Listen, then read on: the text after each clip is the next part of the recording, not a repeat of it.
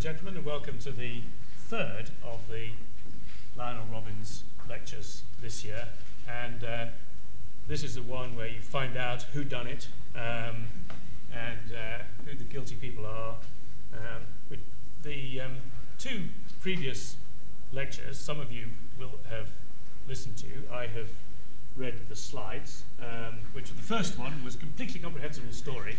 The second one, the slides, Philippe's going to explain them to me over dinner. So, but the third one, I'm told, is going to have much less maths. So those who can't bear to look at a slide without at least 2 sigmas on it can leave now. But it's on, as you can see, designing policies for growth, and it's really about culture. Yeah, that's right. So I'm hoping for a lively presentation, which from those who have listened to the first two, I know we are going to get. Before I ask Philippe to start, though, I should also, and it's a great pleasure to do this, welcome members of the Robbins family who are with us this evening, and it's terrific that the long connection between the Robbins family and the LSE is maintained through these lectures in honour of Lionel Robbins, and it's great that generations of the family continue to be in touch with the school. For those of you who've been to the early ones, you will know exactly who Philippe Aghion is. He is a professor at Harvard now. His interest is in growth policy and contract theory, and in fact bringing the two together now. He's been at Harvard since 2000. Before then, from 1996 to 2000, he was a professor at UCL. But you can see what a liberal school we are. We don't hold that against him. And we invite University of London? Both are not the same. Something called University of London? Ce qui n'existe plus. Oh, he doesn't. Oh, he did at the time. He did at the time. So. Yes. But that was before lots of things. Pre-crisis, anyway. So we are delighted to have you here for the third and final instalment of this year's lectures. Philippe. Thanks very much. Thanks.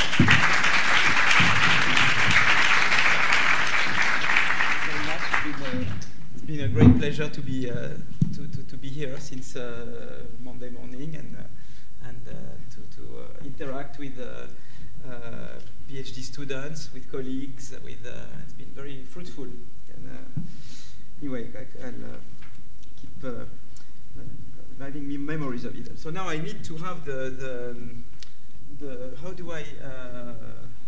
Oh, I do it here today. Okay. It's a different technology. I have to. I'm very bad. I write on technological progress, but I'm extremely bad at it. And switching from. So I hope this says it has 6 slides. I hope the file has more than 6, but I think it's because So that would be dramatic if it. Yes, no, we are fine. Okay, good. Okay, so I will talk about policy and culture, and so there's been it's a very so remember, I think about growth policy making in terms of layers of growth policy making. The one is the Lisbon agenda, where you have this view that if you believe in new growth models, like we've been working over the past 20 years, you say, well, it's important to have research and higher education and innovation subsidies to have growth. And that's the kind of Lisbon agenda, if you want. And then people have understood increasingly that without structural reforms, for example, product market liberalization, organization of financial systems, labor market liberalization and things, you could not have much going on the first item. And we also talk about higher education organization and think that's also part of number 2. But then there is a kind of third layer, and that's the one I want to just touch upon today because it's a huge black box, and I will uncover very little of it, and it's I think it's much more difficult to look at it. It's the layer of beliefs, trust, and social norms. And in fact, this came very much from, for me, people had started to work around culture, but for me to put it in the kind of a growth context is because, when advising on the French, for example, government, I realized that in France a lot of the problem is the fact that, for example, in France people don't trust markets. In France, employers and employees don't trust each other. And that a lot of what makes it difficult to reform organizations, to do number 2 and therefore number 1, comes from barriers on number 3. You see what I mean? So somehow you have to deal with number 3 as well if you want to have durable effects on number 2 and number 1. But of course it's more complicated because 3 will be affected also by what you might be able to do on number 1 and number 2. So to bring culture into the picture is, I think, something very important. And then I had my only conversation with Sarkozy has been on this point, and in fact, but I'll tell you more when we have moved forward on the lecture.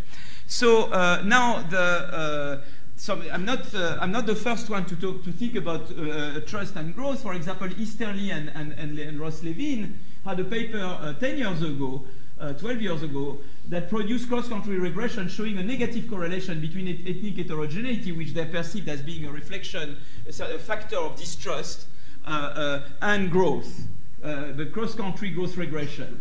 And then you have subsequent work. So, for example, in particular, the third one, Zach and Knack, consider a large sample of 41 countries, and on the horizontal line, what they have is a measure of trust where they use surveys. So we will use a lot this survey, the World Value Survey, and you ask people of different countries all kinds of questions. For example, would you say that most people can be trusted? You would put 0 if the answer is that people can be trusted, and 1 if people say they can't be trusted. So it's a measure of distrust, but you can do it the other way around.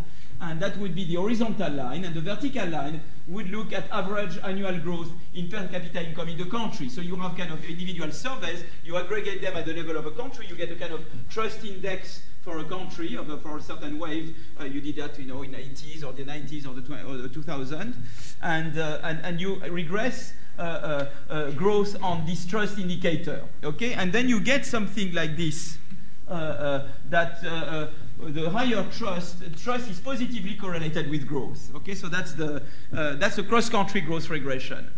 And the question is, of course, there are lots of questions. What are the mechanisms?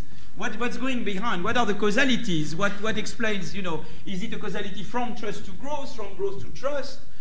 What are the mechanisms that underlie this relationship? Okay, so that what we'll try to do a bit is to look at potential channels for explaining this kind of relationship. So there have been work, for example, Dobke and Zilibotti have a recent paper which I think is very interesting. What they do is they look, culture for them is the propensity to save. You see, so for example, we know savings can be important for growth or for capital accumulation, and you have countries with high savings rate, countries with low savings rate, and they try to argue that the propensity to save or thriftiness or whatever is something that you get from your parents. Parents invest in transmitting values to their children, and they look at, first they try to really develop models where this happens, and marginally to look at implications for growth and convergence. But so that's a line of research which I mentioned in the book I just finished, which is, I think, very interesting, but that's not the one I will be talking about now. The one I will be talking about, because I want to relate it to my 3 layers, it's based on work I've been doing with 2 French colleagues, Yann Algan and Pierre Cahuc, and my colleague André Schleifer, and where we look at the relationship between various measures of trust or civic education on the one hand, and the extent to which countries deregulates or want to deregulate product and labor market. Remember, they say it's important for growth in a developed economies to deregulate market, and you want to see somehow if there is a relationship between that and trust or civic education measures. Okay. So, for example, here I will show you a figure which comes from a previous paper, in fact, from just Cahuc and Algan. Schleifer was not yet on the picture. On the horizontal axis, you have, as before, a trust measure from the World Value Survey with this question: can you trust your neighbor or you cannot trust your neighbor? Okay, and that's average over 3 waves of the survey, not 2 like in the previous regression. And on the vertical axis, I have an index of regulation of minimum wage. So this index is done as follows. You have countries where you have high minimum wage or low minimum wage. So that's one aspect of whether you have regulation or not. But it's not just the level of minimum wage that may matter. It's the stringency of the minimum wage. For example, you have countries like France where you have a statutory minimum wage, the same everywhere. But you have countries where the minimum wage is allowed to vary across ages. So if you have a young and old don't get the same minimum wage, sectors and occupations. So they are more flexible minimum wage. And so we constructed a measure which is the product of the level and this measure of flexibility of the minimum wage, and we call it regulation of minimum wage. And we see that countries which regulate more minimum wage are also countries with higher level of distrust, you see? And countries where you have lower regulation of minimum wage so for example, Finland, Sweden, the Scandinavians are here, you see?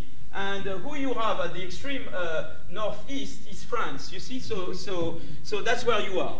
And my view of what we should do in France, if we can, is to try to see, can France go from the northeast to the southwest of this picture? You see, so a lot of what we're talking about is to see, can we move France? Is there anything that policy can do? Is it a fatality? Is it something we can't do anything against? Because people will say France is a country of class struggle, you know, the hate between employers and employees will be there forever, like Gaza, whatever. Or you think, you know, that France, you can do something more like in Northern Ireland and reconcile les irréconciliables, quoi, and have something where you can somehow move more towards the Scandinavian way of doing things. And that's what I will be talking about a lot. So so now I'll talk about this paper in particular, where we in fact, what we do in this paper, the first thing we do is that we say, well, it's true for labor market and trust, but you can look at other aspects like product market. You can look also at court formalism. You can look at other aspects of regulation than just product market regulation. Labor market regulation. So we try to do three things there. The first thing is that we try to develop a model and to document more about cross-country positive correlation between stringency of government regulation and distrust. So we show that this positive correlation, which was you saw for the minimum wage, goes beyond that. It's true for product market regulation, court formalism, and other aspects of regulation. And then we try to develop a model, but when I say a model compared to yesterday, you'll see it's very, very, what we say in the terminology is Mickey Mouse model. You see, so it's a Mickey Mouse model, just to organize our thinking. So it's really a way to organize our thinking, and where we in fact generate multiple equilibria. You have an equilibrium where you have distrust, and distrust induces regulation, but regulation also induces, discourages investment in trust, you see, and so you have the two-way causality. And so you have the bad equilibrium where you have high distrust, high regulation countries there. And then you have another equilibrium where you have the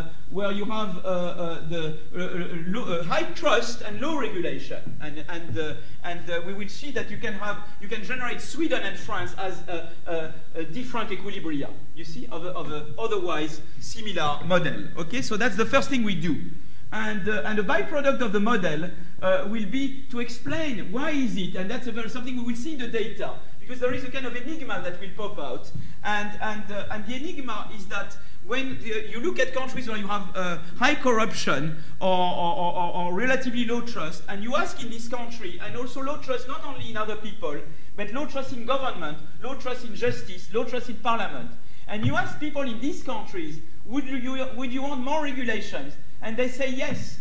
So that means they want more regulation which are enforced by people who are whom they distrust.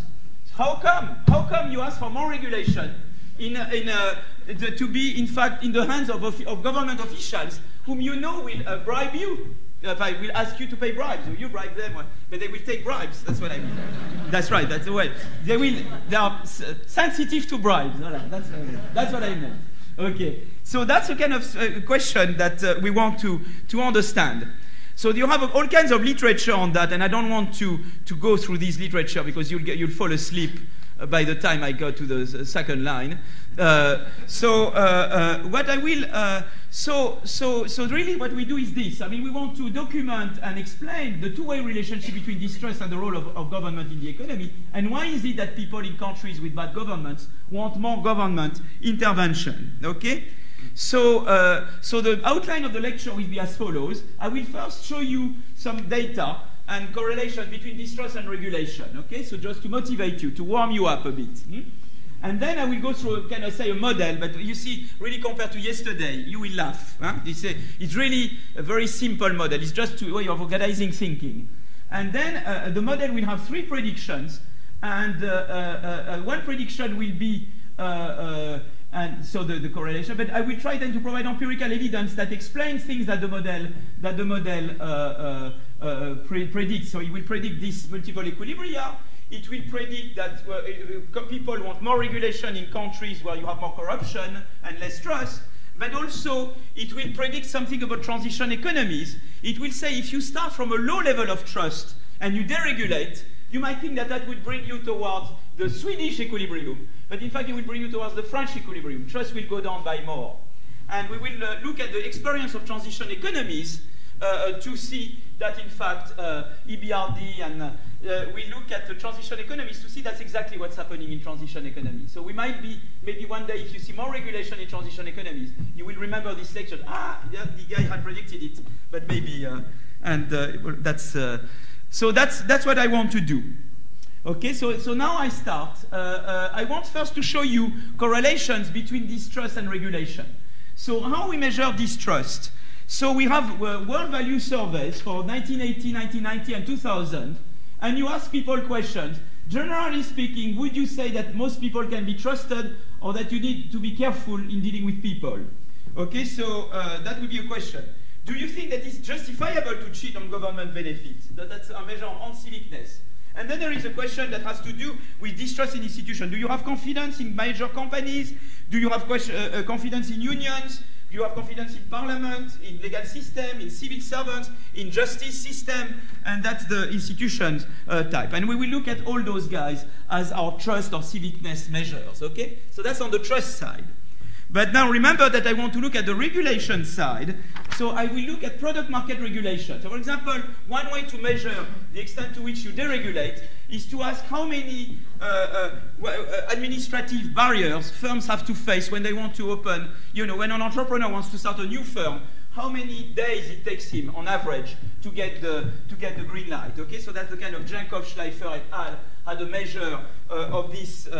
But we use also another one, which is the frequency of price control by the state. And that's another index of regulation of product market, which also works equally well to this one. So you can use various measures. You could use also just straight product market competition, but we want really to use the idea that you have kind of regulation index. Okay, so that's the product market regulation. But you also have labor market regulation. So labor market regulation, you have an employment rigidity index by Botero et al., not the painter, another one. And the index aggregates 3 areas. So difficulty of hiring, rigidity of hours, difficulty of firing.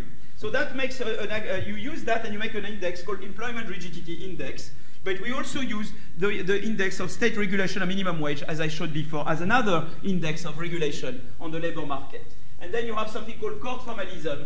The idea that are you more like the French, we are very formalist, although now Sarkozy is making it more informal, which means essentially I substitute to the judge. He wants to be everybody. He wants to be a prime minister. He wants to be the speaker on the television. Now he wants to be the judge as well. So I don't know if that's speaking that we are more formal or less formal.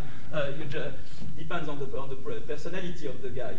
But the formalism of the legal procedures is another measure of regulation. And we look at the maximum sample of 57 countries. So look at this. That's trust and distrust and regulation of product market. And that's a cross-country regression. And you see there is a positive correlation. And you have a highly positive correlation between the two.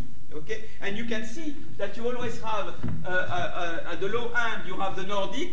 Okay? They have low regulation of entry and high trust. But France, you see France, Mediterranean countries, Latin American countries are on the upper end. You see, the high distrust and low and high regulation. Okay? So now, regulation of labor market, same thing. You see, in the same countries, essentially, Finnish, Norway is true. These ones are a bit above and the main line, but they are still on the low distrust and relatively lower rigidity of employment, whereas you would see countries like France typically being more to the right hand. Alors, it's true that Norway, Sweden, to some extent, are a bit above here. When you look at regulation minimum wage, they are more together with the line. So here, for some reason, they are more rigid vis-à-vis certain things, but minimum wage, they are less. So that's interesting to just notice that. And there is the distrust and court formalism, and there again, you have a positive correlation between trust and court formalism, and I think it should be distrust there, I think. Yeah, distrust, not trust. There is a typo there.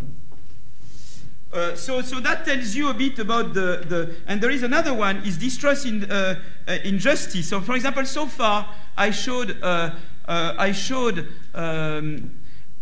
so now what we do here is that we show tables, so we show regression. So here what you have is that you look at distrust measure and the regulation, and there's the regression corresponding to the previous lines that you saw. And you saw that in each time you have statistically significant correlations, and you control for education, log of population, log of GDP per capita. We also checked for effects of democracy and ethnic fractionalization, and none of these variables are statistically significant once you put trust in the regression. So that's what you get from this. So you see this very. But the next thing that I will show you is that the distrust is not just distrust in others; it's also distrust in the institution. So you see, for example, here I put regulation of product market, and I regress on the distrust successively on distrust in institution. And you can see that you have positive correlations between each of those. So you typically have more regulation in countries that distrust more, also institutions, and that's the thing which was a puzzle for us. How come you want more? How come you have more regulation in situations where you have more distrust? Or maybe you could say because the government imposed the regulation on you, even if you don't want it, and especially because he wants to bribe you, and without the regulation he could not bribe you. So the government would impose the regulation on you to be able to bribe. But we will see that there is more to that. In fact, that people demand regulation in these countries. So that's what will be the thing. For the moment, you can't see that because you just see the equilibrium outcome, but we will get into demand for regulation later on. You see, but that's kind of striking this positive correlation between regulation and distrust in institutions. Okay. So now I move to the model now. So the model is again, I want to explain three things. In fact, I said two, but it's three. I want to explain the interplay between distrust and regulation. So is it causality in both directions? What's going on? The multiple equilibria. I want to explain why people with bad governments want more government intervention. And I want to explain, third thing, why in low trust economies, like the socialist economies were, once you deregulate them, instead of moving towards more trust, you moved in fact towards less trust and more demand for regulation in these countries. And I want to explain, the model will generate that, and I will, of course, then go back to the data and show that the data that we have at least suggests that this is that the predictions of the model are borne by the data. Okay? So the main features of the model I will show. So just to put you in appetite, people choose whether to become civic or non-civic. Okay, so the idea is that at the beginning of your life, here you could say parents and children, but here you live for one period, and we don't have parents and children. But you can turn that into a parent-children story. You choose whether to become civic or non-civic. So civic or non-civic, think of non-civic, non-civic is a kind of, family type of civic. You are civic within the family, but you are not civic outside the family. You see, like what you teach in the mafias. You teach to be civic inside, but not civic outside. And civic, what I call civic here, is that you are civic with the anonymous. You learn how to be good even with people who are not your brother and your sister. Okay, so that's two ways of learning about civicness. So then what you do is that the third thing is that the second feature is that productive activities generate negative externalities if people are on civic. So that would be a model where when you are on civic, you pollute, okay? You exert bad externalities on others. Either you pollute the others, you make noise, you make them less productive, you produce goods of bad quality and they go into indigestion, or you reduce their life expectancy, or you don't pay tax, and that has a negative externality on the rest, okay? So that's what I will be interested. And then you have the fourth thing is that regulation requires officials whose trustworthiness reflects that of society. So the idea is that you can vote a regulation, but to enforce it, you need government officials, and some of them are civic and some of them are non-civic in a fraction which reflects the fraction of civic and non-civic people in society. Okay, so that's the features of the model that we are talking about here. So, there is a continuum of risk-neutral individuals. Individuals are producers during the day, and they serve as public officials at night. So there are two different moral values. You can have limited morality, that's what I call non-civic, or generalized morality, you see? And whether you are civic or non-civic is private information, and I denote by alpha, you see? That's my only use of Greek in this whole model, okay? The share of civic individuals in society, but of course you don't know, since we all choose to be civic or non-civic at the same time, we don't know exactly what alpha is. We can have expectations and rational expectations on it, but we don't exactly observe it because we don't know what the other one are doing in terms of civic and non-civic investment. I experience someone, and then I find out if he's civic or non-civic. Okay, so that's the thing. Now the production is as follows. You have what we call routine workers, and routine workers produce an output which I normalize at 0. You see how simple it is. But then on top of that, I can become an entrepreneur, provided I'm allowed to produce as an entrepreneur. If I'm allowed to produce as an entrepreneur, I produce an additional Y. But Y is not the same for everybody. You have, it's drawn from a uniform distribution between 0 and 1. You have the very unproductive with Y close to 0, and you have the productive with Y close to 1, and in fact you can have any range of productive and unproductive between 0 and 1, okay? And in addition, civic entrepreneurs get an additional utility epsilon that can be as small as you want. It's just to break ties. And there's various ways to justify epsilon. It can be interpreted as a small private benefit. For example, if producers require cooperation, production requires cooperation between individuals over time, then you get an additional epsilon. Or for example, you are a civic individual, and suppose with some probability, someone would come and even if you produce and would stop expose your production, you are less likely to be stopped expose if you are civic than if you are non-civic. You see what I mean? And that would be the kind of epsilon that I'm putting here.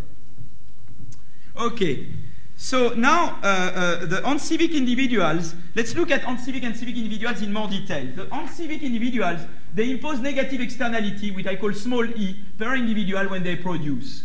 And the other thing bad they have is that they demand bribes when serving as officials, you see?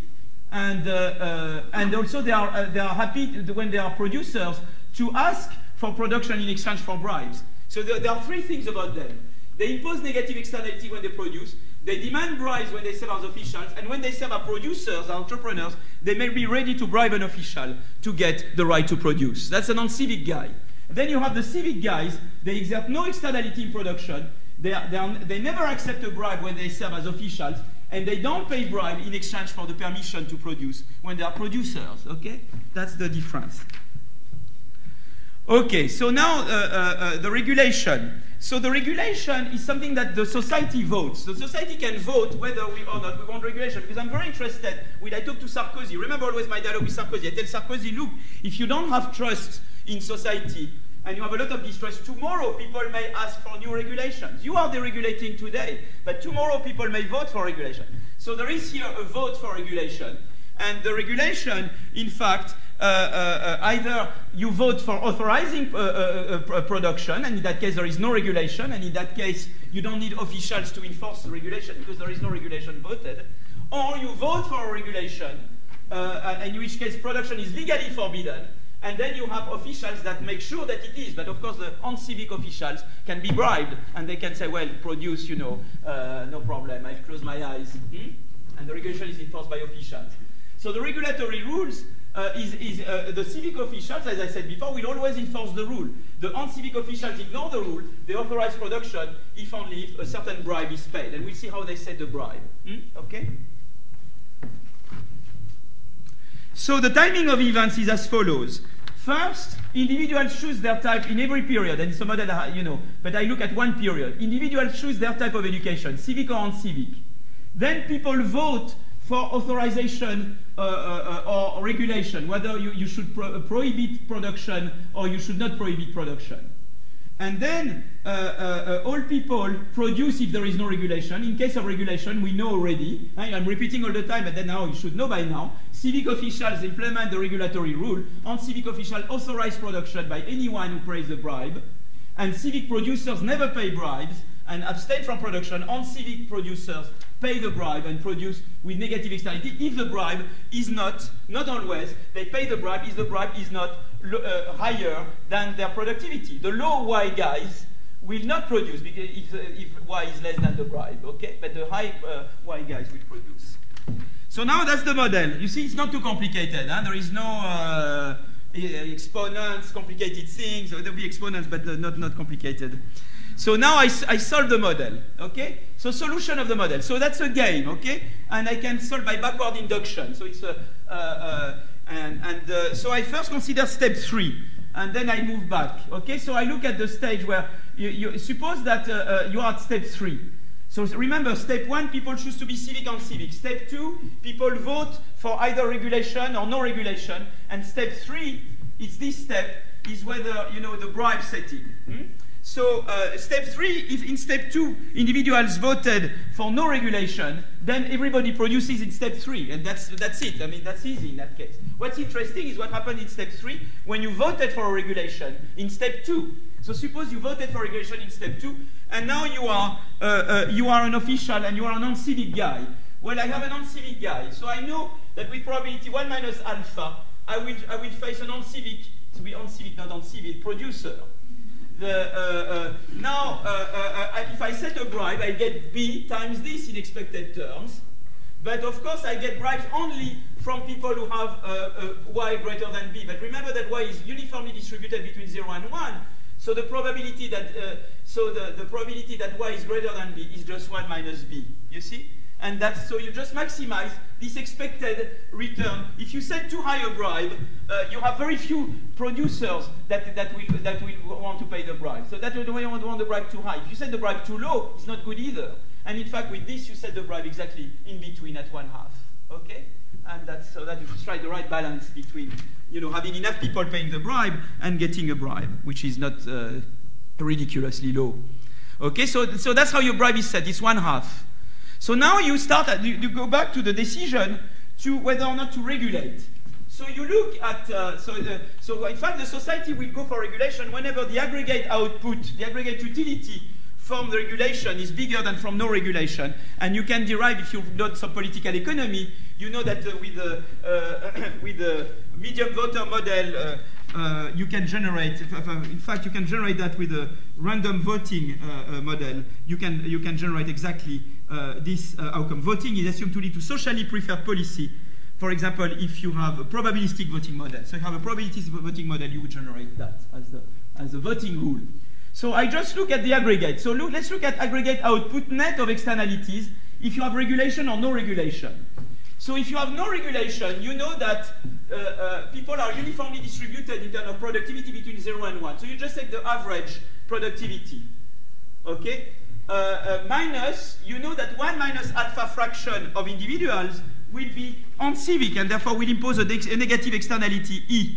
So the A, so that's why you have A minus, so that's why you have this 1 minus alpha E there. So that's the aggregate output net of externalities when you allow production, when you don't vote regulation. Now, when you vote regulation, what happens is the following. Is that in principle, if you had no corruption in society, you should have 0, because there will be no production, no externality. But in fact, there will be production, because you have uncivic producers meeting uncivic civil servants. So what is the probability that a non-civic official meets a non-civic civil servant is 1 minus alpha times 1 minus alpha. You need a coincidence, no? We need to be both bad guys, no? That's 1 minus alpha squared, the probability. And now, when this happens, what will happen is that only those individuals with Y greater than the bribe 1/2 will produce. So that will be the production net of per individual net of externalities. You see, so when you start, you get this, which is a negative number. But this number is not always lower than the other one. In fact, you can compare the two expressions, and you get this figure. You see, so it all goes there. And now you will already see how the model works. So the model works as follows. So here you see that's the A. That's the straight line is as a function of alpha. So alpha is the share of educated individuals. So low trust societies are with alpha. there. High trust societies are with alpha there, okay? And then what you have is that you see that for low levels of alpha, in fact, it's better to regulate than not regulate. Even though there are bribes paid, why is that bet bigger? Because it's true that you have corruption. It's true that the uncivic officials let some producers produce. But at least those with Y less than 1/2 don't produce. So they bar production by the low productivity people. It's true that they want the high productivity guys to get runs from them. But at least to get these runs from the other one, they prevent others from producing. And that is of such high value when you have a very low level of trust. So that's why the R curve is above the A curve for low values of alpha. And of course then it crosses, and for high value of alpha, R is always negative, whereas A becomes positive, you see? And you see you have an alpha star there. You see? So typically what will be interesting is to distinguish when you start from an alpha which is less than alpha star, and I call that a low trust society, okay? And when I start from an alpha greater than alpha star, which I call a high trust society, okay? And if you have that picture in mind, you already get the model. This will deliver the whole predictions. This picture, so just try to look at this picture. Because everything is there. Everything is there, okay? Of course, when will you vote for A? So whenever alpha is greater than alpha star, you vote for no regulation, and when alpha is less than alpha star, you vote for regulation. Okay, so that's step 2. Now I go back to step 1, and you look at I am a guy, I'm an individual. I don't know yet my why. Okay, so and suppose you decide whether you become educated or not before you know your productivity, and you ask yourself, should I become or not civic? Of course, it all depends if you anticipate a regulation to be voted at stage 2 or not, because you know that things will not be the same. So if you anticipate no regulation in step 2 and you decide to become civic, you get the average Y, because Y is uniformly distributed between 0 and 1, so on average your Y is 1/2, plus epsilon, which is my little plus of being civic, minus that you get the externality 1 minus alpha E. So that's your expected utility of being civic when you expect no regulation. But if you expect regulation, of course, you expect that you will not be authorized to produce, and therefore, you just get, what you get is why you get this expression there, because it's you get the minus alpha square, which is a probability that a non-civic individual, a producer, meets a non-civic civic servant, okay, which pays the bribe, and that's 1 minus alpha square over 2, because only half of the producer pay the bribe, conditional upon this double coincidence, okay, times the E, and that's where it comes from, okay? Now, if you become non-civic and you expect no regulation, you have the same as before, except that you don't have the epsilon. But what's interesting is what you get there. So that's the only expression. I just have to tell you 2 words about it. You get this expression, which is a bit more complicated, but it has very simple interpretation. This part is the part that you get if I decide to be non-civic, with some probability, 1 minus alpha, I will be producing. But only if I have a Y greater than 1/2, I will truly produce. So this is in fact 1 minus alpha times the Y minus 1/2, the expectation of that, given that your Y is greater than 1/2, and that gives you 1/8 actually. You see, because you know the bribe, you anticipate the bribe of 1/2. So that's your expected gain from being a producer. You see, with some probability, I'll be a producer which can produce because I will face an entrepreneur, a civil servant who is uncivic, and that's what I get from it.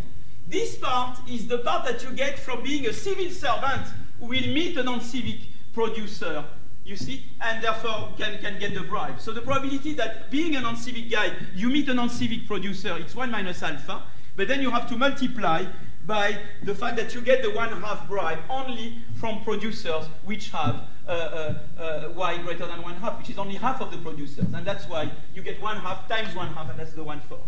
So that's what you get from the prospect of being a non-civic producer. That's what you get from the prospect of being a non-civic civil servant.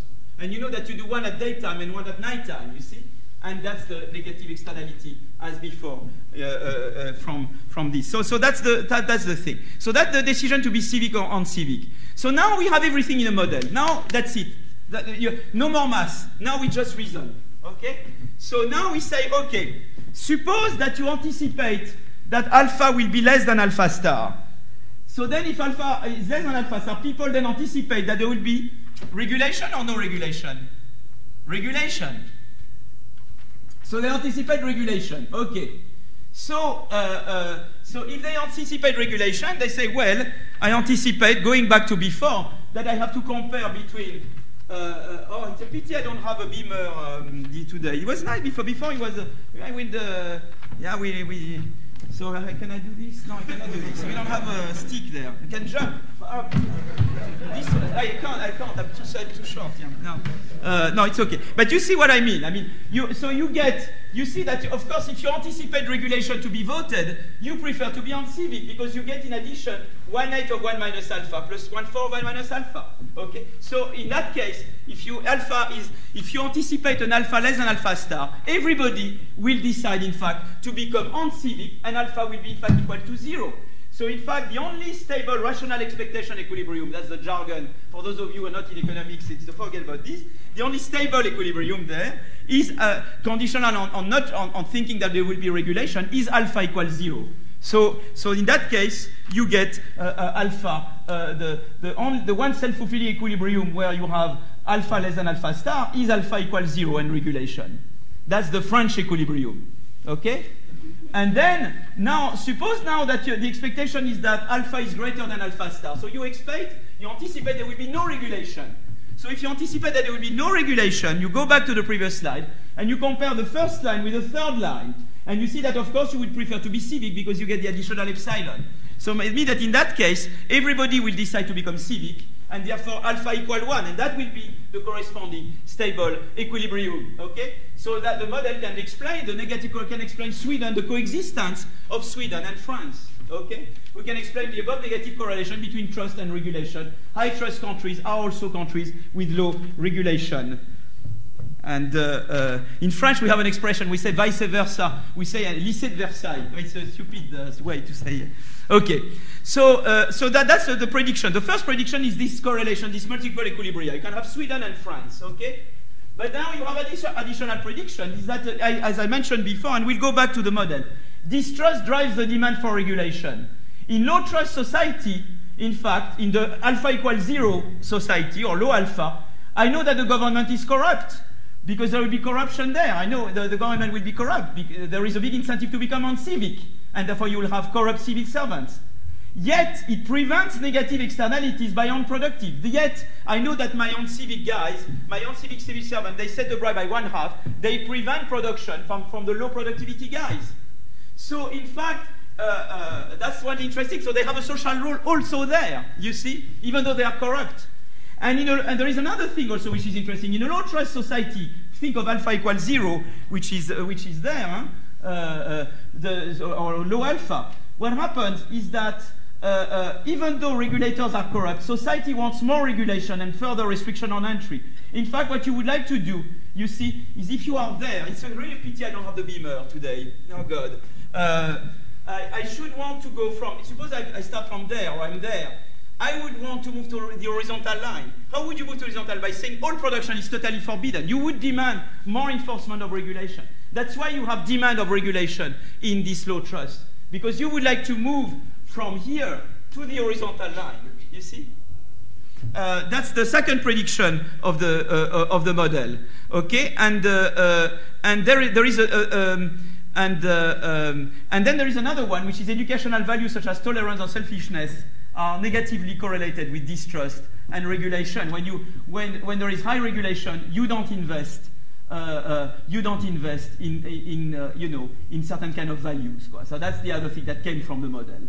Okay, but now there is another one, and that's the one of transition. So and I say, well, suppose I would like to explain the thing transition from central planning to market economy. How would you represent that? So I moved to the same thing, but I just put this P and P prime. So how could you represent central planning? You could represent central planning by saying we forbid any kind of entrepreneurship. So if you forbid any kind of entrepreneurship, then what happens is that you get 0. Okay, you start from point P, for example, low level of trust and no entrepreneurship at all. So you start from P. Now you decide to do transition in Russia. Okay. So you are in Russia. Russia, so Soviet Union is at P. And then you do Gorbachev, Yeltsin, and that brings you to P prime, okay? And what happens in this, in fact, is that the transition, what it did is to allow private entry, but it relied on expensive and often corrupt regulation. So what you do is that now entry is allowed, but of course corruption will be increased. So you move to P prime now. And what the model predicts is that at P prime, corruption rises, of course, and people demand more regulation because you want to go back to P. So you've moved to P prime, and as a result, you've moved the demand you've increased the demand for regulation, and we'll see that's what's happening. But there is another thing, is that you don't stay at this alpha there. You will move to alpha equals 0, because if you move on this equilibrium, this is unstable. You move to, in fact, alpha equals 0. So what will happen in this country is that you will divest in social capital. You will trust will go down. People will invest even less in social capital, and that's the prediction that you have. So unless you have incentives to invest in social capital separately, you are moving the society towards lower trust and lower investment in social capital. And the whole question there is that can you deregulate and do other things at the same time to prevent this perverse effect? You see, so a very stupid vision of the first regression I would have given you would have been to say, you have Sweden versus France, so that's very easy. Deregulate France and you move to Sweden. But that's not true. You may move in the other direction. You may need something else. And my view between you and me, so I don't know, Tony Giddens used to be the director of the LSE, and why do I like Tony Giddens? Because I think Tony Giddens tells me that somehow the third way is to say, well, you want to deregulate, but you want to do something else. And the something else is what precisely will prevent this kind of movement. And that's my interpretation. You see, that's my graphical. Of course, there is much more in Tony Giddens. But I think at least one of the things I get from Tony Giddens is that that way I could tell the story. You say you want social capital, you want some other things, like the Scandinavian, they invested heavily in human capital. They invested heavily in facilitating trust between social partners. They did other things that would make the deregulation not having this kind of perverse effect. You see, so I think that you really talk about the making of society there. Okay, I don't want to look like Obama, let's remake America and all that. Okay, so now we have these predictions. Let's look whether they are born by the data. Okay, or now you say, well, if you hate value surveys, you should leave the room right now because it all relies on value surveys. I'm sorry, and that's what we have, that's what we use. So what we want to do, the first thing we want to do is to say, I would like to know whether distrust increases the demand for regulation. Why is it that you observe more regulation with more distrust? It also reflects the fact that you have this demand. You want to go from P prime to P, and I want to get evidence of that. So we have this data in the World Value Survey. We have data on political support of regulation. So for example, you have questions like this. Do you think competition is good? Or do you think it's bad and it brings the worst in people? So the lower score, 1, indicates higher level of distrust of competition, 10, a high level of trust in competition. Government should give freedom to firm or control firm. Again, between 1 and 10, the higher score, the stronger support for government intervention. Government or individuals should take more responsibility. If you think it's government, it has maximum score. If you think it's individual, it has lower score. In democracy, does the system economic runs necessarily badly? So again, there you might think democracy is good or bad. It's very interesting to ask the Russians. Are you happy with Putin? Or do you want more democracy? You see, it's a very fair question. I mean, isn't Putin an outcome of the... I don't want to justify Putin, but you know, if there is an issue there, the average Russian guy, how would he answer the question? So, on the role of government, you can go more in detail. There is the ISSP survey, which is International Social Survey Program, and it looks more, it compiles surveys devoted each year to different specific topics: religion, social networks, role of government. And here I look at role of government. It's carried in 91 and in 96, and I average over the two. And for example, here is a list of potential government action for the economy. Control prices by law, control wage by law. Do you think it's good or bad? Do you think electricity should be run by government or private companies? Do you think that hospitals should be run by government or private companies? Do you think that banks? Well, that's of course the answer. Now I will forget the last question because I guess now if I ask that in England, everybody we know the answer will be since partly yesterday. No? But that's funny. No? But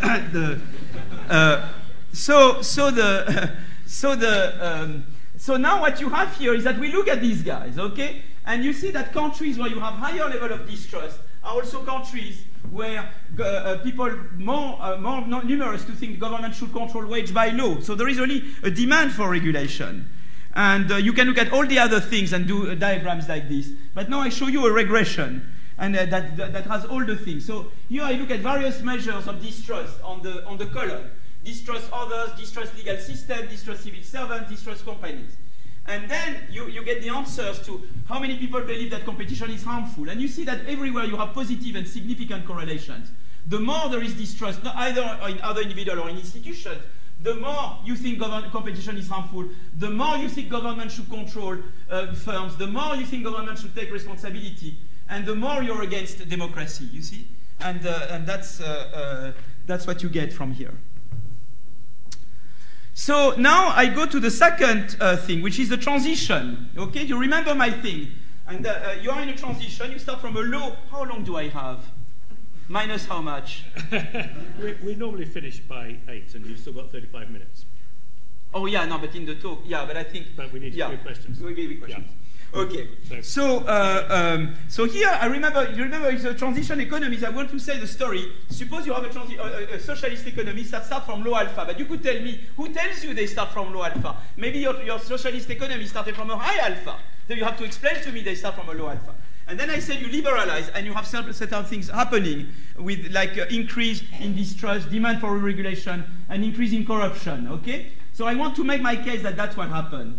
So again, I go back to the World Value Survey. There is another survey called LITS, L-I-T-S, by the EBRD, and we use also this other data set, and we get very similar results, but you're just using the World Value or the LITS, okay? So there is much, and in the paper that's the support for this talk, we have a number of regressions run on using the LITS data set. So we compare attitude toward regulation, corruption, social capital between two waves of the value survey, 1990 and 2000. So, and you ask a question on corruption, do you think corruption can be justified or not? And or should you think it's good or bad, you know, it's okay to accept a bribe. So you have measure of corruption on those grounds, and we'll get back to that. So, what we do here, the first thing we do here is to get is to see how the fact of being a transition economy affects distrust. And that's a regression of distrust on the dummy 1-0. It's the dummy if you build transition economy in 1990 or if you're not big. And you see that in 1990 you have more distrust whether a country is in transition compared to other countries in the survey. You have higher level of distrust. You see, so typically transition economies are to the left of the average country. You see what I mean? The probability of distrusting others rises by 16.9% when the respondent is living in a transition instead of an OECD country. The probability of distrusting companies rises by 15.1 percentage points if the person lives in a transition economy instead of an OECD. And the effects are statistically significant at the 1% level. So that's big thing. Here what we do is something a bit different. We look across not just transition as a whole, we look among transition economies. And what we do as a kind of jargon econometrics, it's we do a kind of an individual level regression of trust on individual characteristics, age, education, gender, income, political affiliation, and the country fixed effect. And what we capture here is the coefficient on the country fixed effect. The fact of being in a certain country, does it make you distrust more or less? And so it's the fixed effect that we use here to compare distrust, additional distrust. So the 0 level is Sweden. So I take Sweden as a benchmark. And you see that the previous socialist economy, and I'm still in 1990, so I'm still at the alpha 0, at the alpha in 1990. Huh? And you see that, of course, transition economies have much more distrust in 1990 than the other OECD countries, particularly the Scandinavian countries. Okay, so really, I am in a region of low alpha. Remember my diagram? When I had, I went the wrong way here. Remember my diagram? I'm really starting from a low alpha. That's what these two figures, the table and the figures say. Transition started from a low alpha level. Okay? So now we start from there. Okay? So now you know where the alpha is. And now I look at the experiment going from P to P prime. And I want to argue that the data reflects this. Okay? So now what I look at is the transition. I compare between the trust in 1990 and 2000 whether you are a country which is OECD, that will be the first row, or whether you are a transition economy. And being a transition economy, you see what happens there is that in fact, so what's interesting is that the first row is OECD. So between 1990 and 2000, you see that the distrust in others have not changed much in OECD country. But in civil servants has declined. So in OECD countries, we have reduced the distrust for civil servants between 1990 and 2000. But you see now that when you are a transition economy, the thing is exactly reverse. Distrust has increased between 1990, which is the onset of transition, and 2000. You see? So in fact, starting from a low alpha, you see that alpha has gone down further. That's exactly what I was saying. You start from a low alpha, and liberalization, you see, the transition, what happened in the transition, has lowered the alpha. Okay, so that's what I'm getting from this thing. So that's the first thing. I said, human capital, social capital going down, trust goes down, and that's what it seems consistent with this. Now this one is another one, is that you want to know about the demand for regulation. Has the demand for regulation gone up as a result of transition, as the model predicts? And the answer is yes, because you see in OECD country, the fact of being in transition, it's funny that competition is harmful even in OECD countries. More people believe that competition is harmful today than 10 years ago.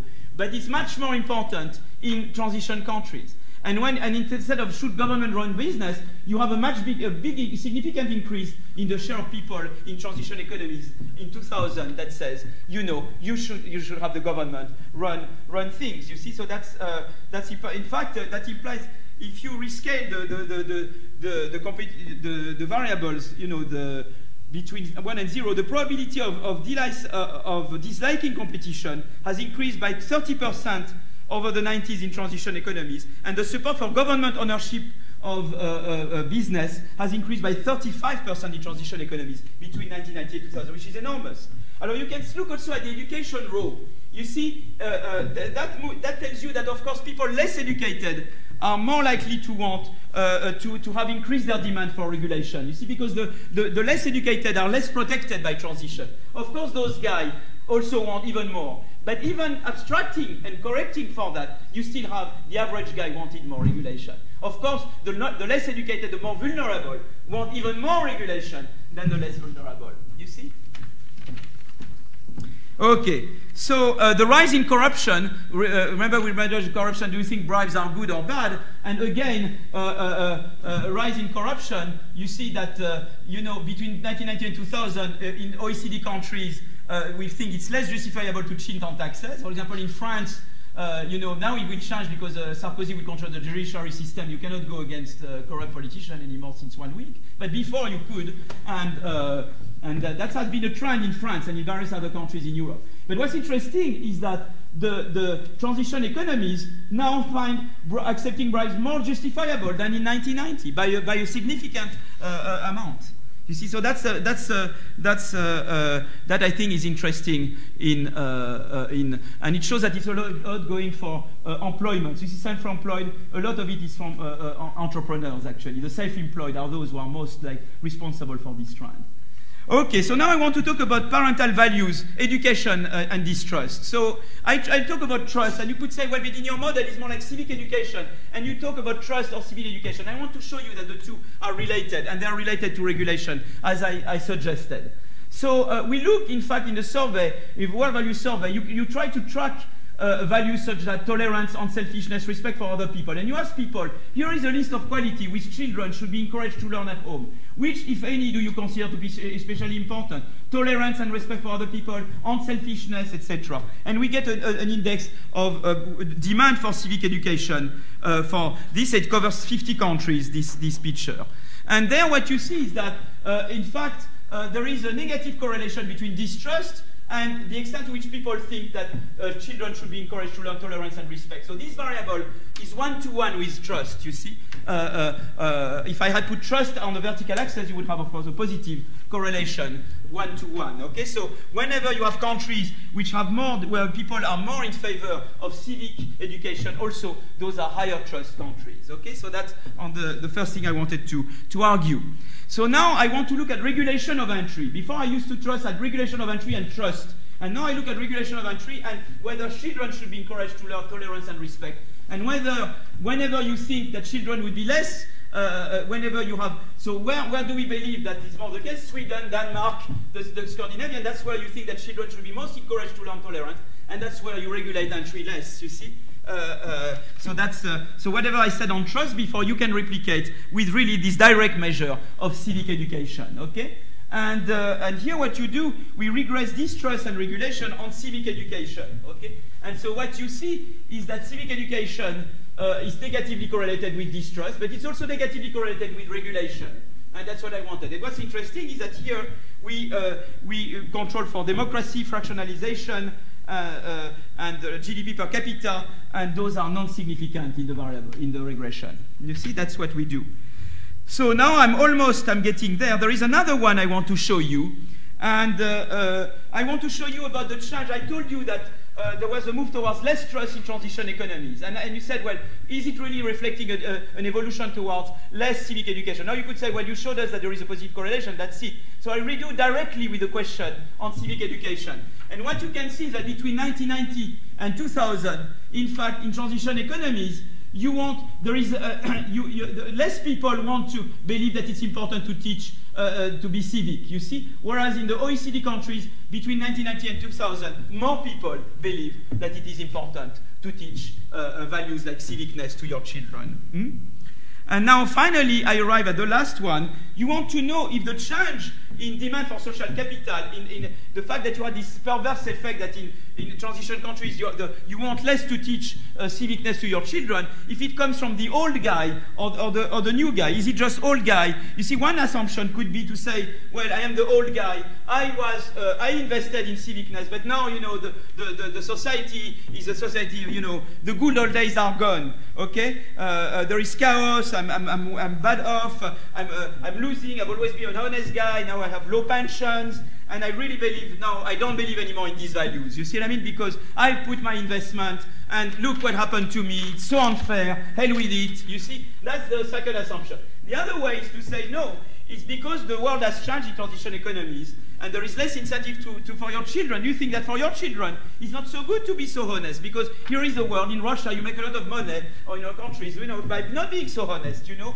And so you think now, because the world has changed, you should invest in younger generation in this way. So it's very important to know if what we observed in the previous regression was due to old or young generation. And so what we do here is that we, in fact, decompose by generation. We take the age 65 and more as a reference, and you see that all the effect, you see the distrust, but I could have said social capital, you see it's really coming from age 18, 34, and a bit less 34, 44, and not later on. So it's really the young generation that, you know, is really because it's the distrust among younger cohorts. You see that is the increased distrust among younger cohorts that's driving the result of the increase in distrust overall, and not among the old. So it's not so this really shows that it's not the all good day hypothesis, but it's really that you've changed the environment, and you suddenly, the parents said, well, you know, maybe now we should not teach my son to be a teacher or a doctor, but to be a good whatever. You see what I mean? Something else, other skills. And that's what I think comes out of here. So now comes the final slide. And what do we get from all this? So we get that deregulation can be good if people are civic, but can be bad if you have too many uncivic people. If you have a low alpha zero, deregulation without anything can be bad, actually. It can lead you towards more demand for regulation, less investment in social capital. And the result may be that tomorrow you may face, in fact, new regulations. You see, there may be a big demand for re-regulating these economies. And in the long run, I know that in the long run you prefer to be in the Swedish equilibrium with more civic guys and less government regulation than in the French equilibrium with more uncivic guys and more regulation. But the problem is to know how to go from the French to the Swede, or how to make the transition economies move toward in the Swedish way and not in the French way, you see? And I think that's a problem. So what could you do? But I believe in public education to raise the level of social capital. Scandinavian countries invest enormously in education. We've seen that for higher education, for example, in the first lecture. Another thing you can do is to invest in trust between social partners. You could tell people, look, you are employees and employees, you make a deal. That deal will become the law. and we give you money, we reward you. That's not the way it's done in France. In France, the socialist government so far substitutes itself to the social partners. He said, well, you don't need social dialogue. I am the socialist government. I am the welfare state. I substitute, no need for dialogue, no need for meeting. I do the job. That's very bad in a sense, because you don't encourage trust building. I think you should now, the left in France, should really go into this business of saying, I have to help people helping themselves. How can you help people engage in dialogue with each other? How can I be a catalyzer of dialogue, not a substitute to dialogue? And I think that's a kind of route to do. There is another thing also. This trust in French enterprises comes very much from the Grandes Écoles system. Very often you have a boss. Either he's a boss because his father was a boss, so that way he was a bad pupil. When he was a good pupil, he went to Polytechnique.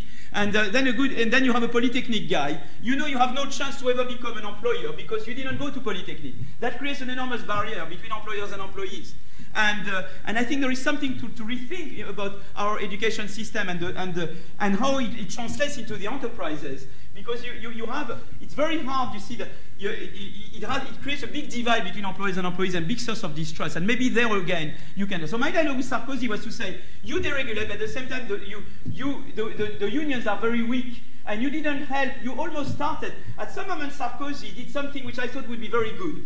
He said, look, make an agreement between employers and employees. And if you make this agreement, I pass this agreement, I will propose this agreement in the parliament.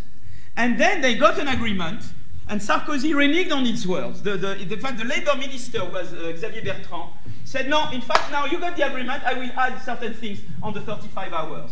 And for the first time, you had a delegation comprising CGT and the MEDEF, which is the employers' union, joined to go to see Xavier Bertrand, to see whatever, to protest this move by the government. Because I say, look, we were in the process of getting trust with each other, and now you are undermining it for ideological or electoral reasons. And that's very bad. And when I saw Sarkozy, I said, well, this thing that you did, you should not have done, because you've undermined the trust, and the trust is a big part of the success of the deregulation reform, if you want to make that reform durable. And that concludes what I wanted to say.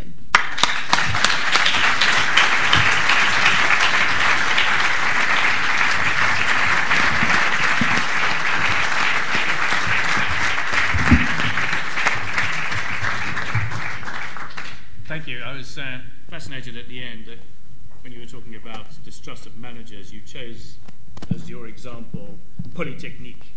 Yeah, which is the voice of the true École Normale Sup person. Yes, absolutely. Couldn't be École Normale, right?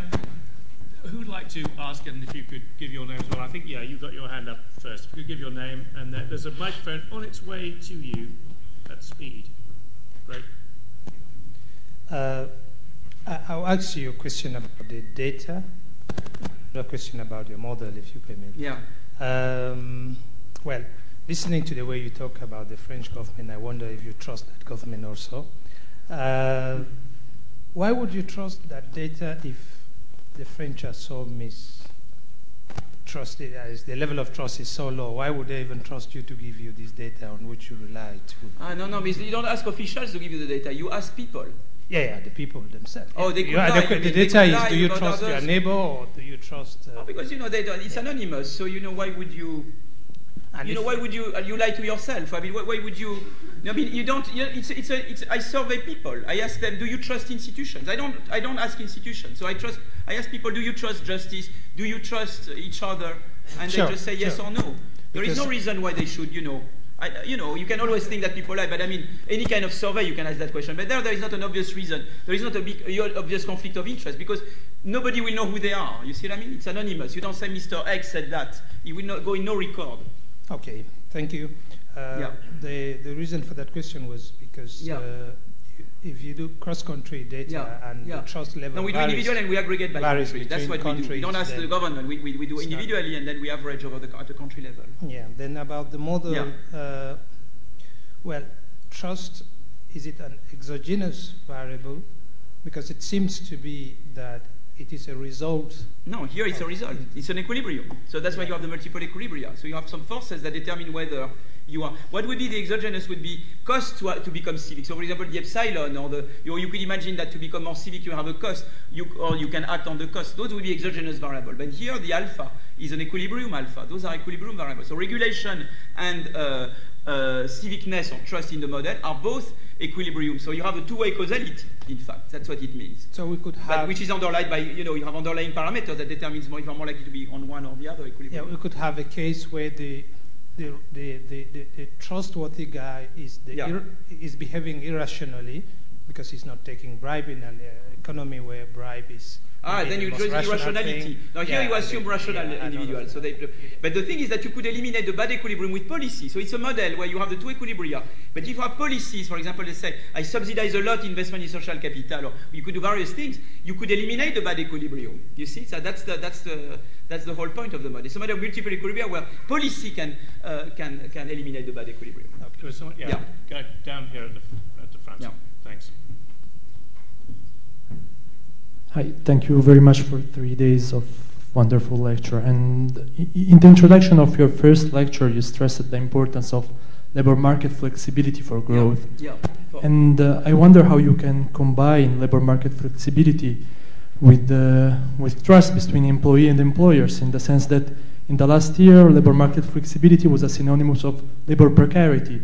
And in some European countries, as Italy and France, there was a process of flexibilization that was translated into a shift of functional distribution from labor to capital, and so you have some inequality issue. And if I can add another small question is, I can see how labor market flexibility between high-skilled labor can spur innovation and so growth, but it's harder for me to see how labor market flexibility among normal workers or blue-collar workers can actually increase innovation and so growth. So.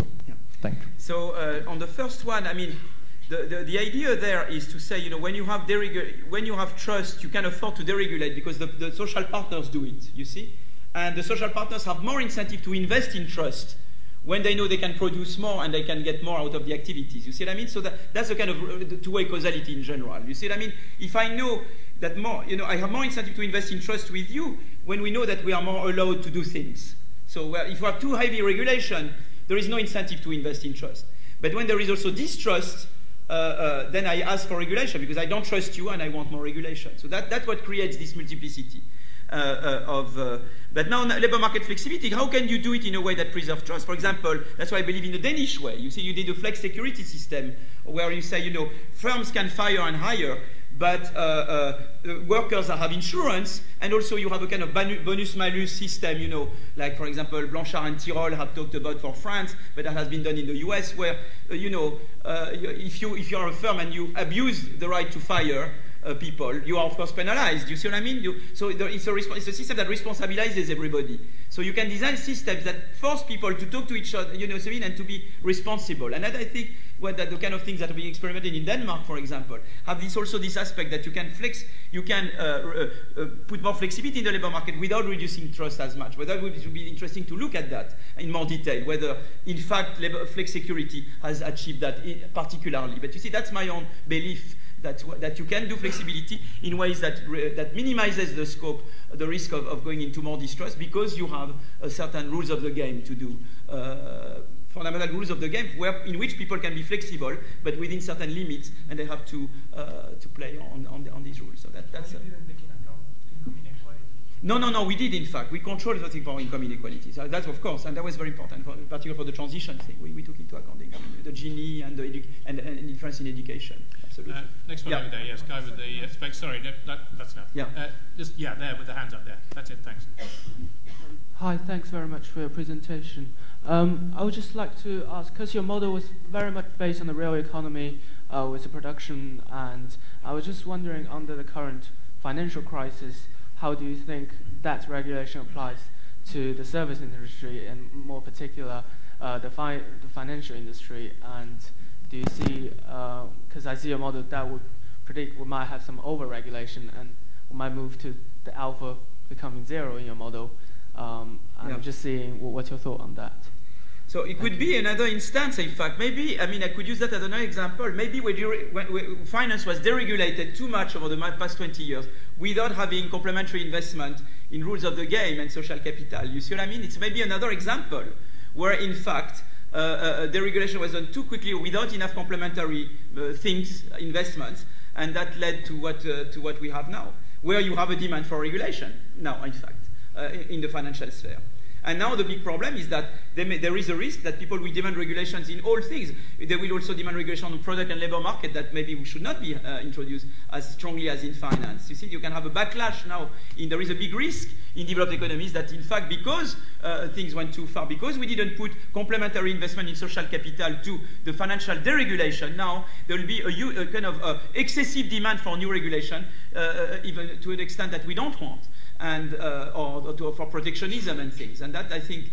So, but that's very interesting that we can use also the financial. It would be interesting to see whether the model can be adapted or used to illustrate also the trust crisis that you have in, and also how government will maintain trust. You see how Gordon Brown will keep having trust of people. You see, we look at he knows what he's doing, and I think there it's important to say for the government, I'm doing things that, Scandinavian countries did in the 1990s. In fact, what Gordon Brown did a lot when he renationalized some banks, it was to redo what the Swedes and the Finnish did in 1990 when they had their banking crisis. And we know that that worked to some extent. So I think so when you tell people, look, I'm trying to use the best practice elsewhere, and that comes from this and that country.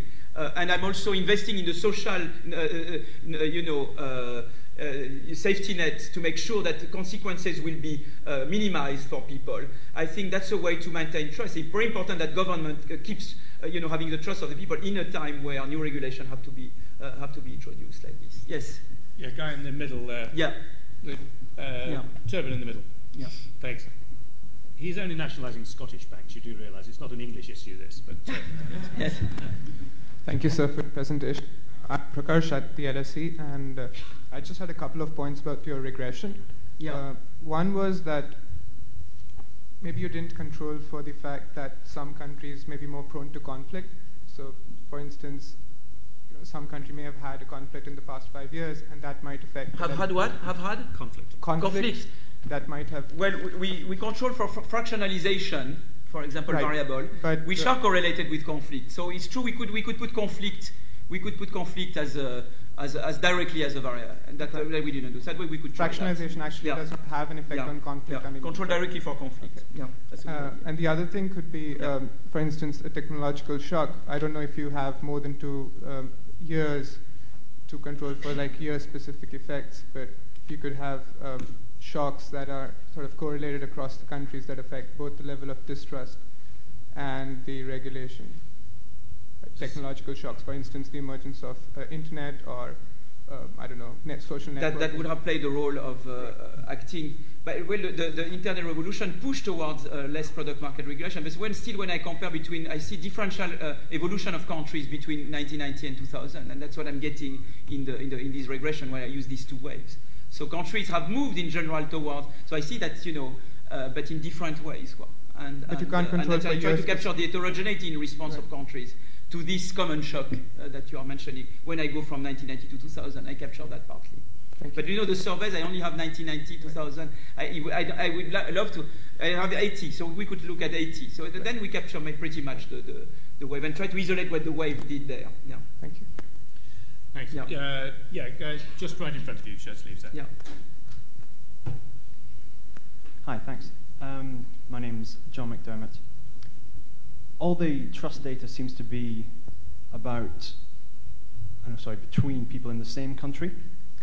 I wonder if you have any thoughts on how important trust is across borders, because we've seen recently how important global deregulation is. Yeah. And also if you're designing policies for growth and you assume free trade, for example, is important. Yeah. So that, in fact, is work that's been done already. There is always more to do, but Zingales, Sapienza, and Guizot have done very interesting work on trust across countries, and they found a very good instrument because you always want. They looked at how trade volumes or growth depends on this trust, and it's positively correlated with trust across countries. So that's been done. And what's very nice in what they did is, thanks to that, they could look at an instrument for trust, and they use a genetic instrument. So if you are more similar genetically, you tend to trust more other people. I don't know why you should believe that, but they use that as an instrument. At least it's the first example of this kind of analysis where you have an instrument for trust, but it's very hard to do within countries. It's easier to do across countries, and that's what they've done. But that's done by them, by this Guizot, Sapienza, Zingales work, which I think is very interesting. Guy just in front of the stripy top. Yeah, there's a microphone just there. Just one sec. It's just there. Yeah, my general questions, I think, if you may remember from last night, we're talking about globalization. Just a follow-on from that. Obviously, Gordon Brown in the UK plays a lot of credence by suggesting his decision to recapitalize the banks is based on decisions made elsewhere. So therefore, taking that theory through, we add credibility to our decision-making processes by trying to compare what other nation states would do in a similar situation. Then leading that through to, we think it's a good idea to have some form of homogeneous response to what we now perceive to be a global issue.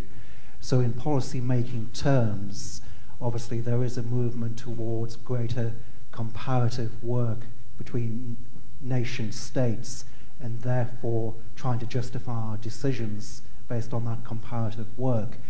Following that through, based on the type of discussion we've had tonight, where there is great differences, disparities between nation states on relevant factors which influence these type of decisions, obviously there is a push towards a greater collective response to these type of activities.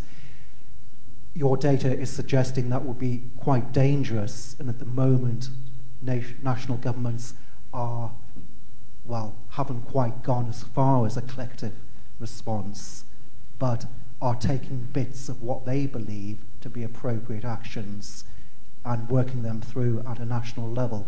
So in relation to policy, where do you think all of that situates, and what do you think will happen going forward?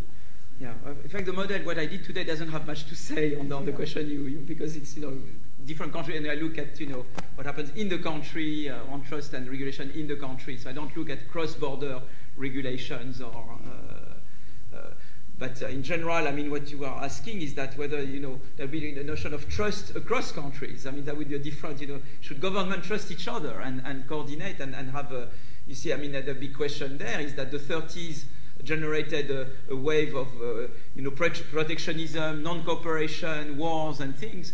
And what can you do for this crisis not to lead to the same thing? And can you have a kind of coordinated action between governments, not have the US let the dollar go and without coordinating with the ECB, not have China play non-cooperative on exchange rate forever, and how can you get some cooperation going out of this crisis? And I think that's a big. But the model doesn't speak to that, because the model speaks about trust of people in their institution or in other people in their country related to regulations in their country, even though regulations can change in a coordinated way across countries. I think my point was really focusing on the fact that your model did bring out the cultural differences between countries, which in effect you could use like between countries. Said, for example, if you have distrust, you will go towards much more regulation. In that case, will be protectionism. You would say, if we don't trust each other, we'll become much more protectionist or much more.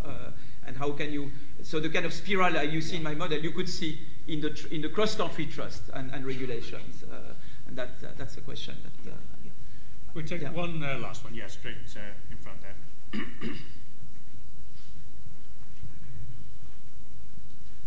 I was just wondering what role inequality might play in some of this. I noticed you had Gini index on one of the slides, but it's not mentioned in the rest of the talk as far as I noticed. So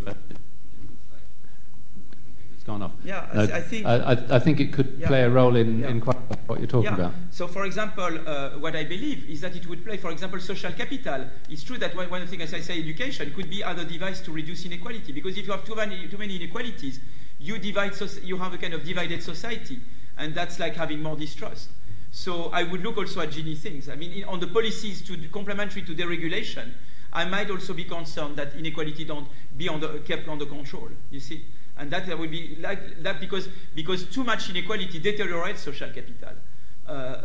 So that's how I would play it. Is that I think what was the key to the success of Scandinavian countries is that they deregulated in countries where you maintain, for example, very progressive personal income tax. They reduce corporate tax, but they maintain very progressive personal income tax, and they correct inequality a lot. And I think that's part of the machinery. That's part of the social model. That's part of the social fabric there. Yeah, exactly. Exactly, and then what you should do is open the black box of that, say, well, how would you do to increase this trust? And you could have measures like educative measures, direct education, or the inequality policy, or this kind of investment in social dialogues. And I think they are all part of this kind of policy that third way or new left tries to get at, is to say no more, it's not so much after, we are not so much after, the welfare state, the kind of top-down guys, but we are about things that make sure that, the equilibrium goes towards the right equilibrium, where still you have people being the actors. You are not replacing the actors, but you are making sure that the thing doesn't derail. And one of them is certainly to control inequalities. I'm convinced it's part of the ingredient to increasing social capital. For example, in Russia, in a number of transition economies, Balcerovich is a good friend and things. He always told me that inequality is for him absolutely no problem, never a problem.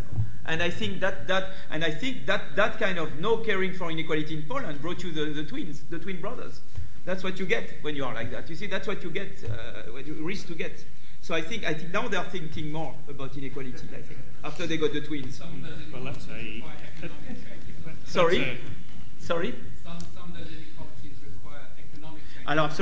Absolutely, and you want inequality, but you have to make sure that, not to an extent that then derails, and then derails, or does not secure the good deregulation that you did, because you also need the regulations in other sectors.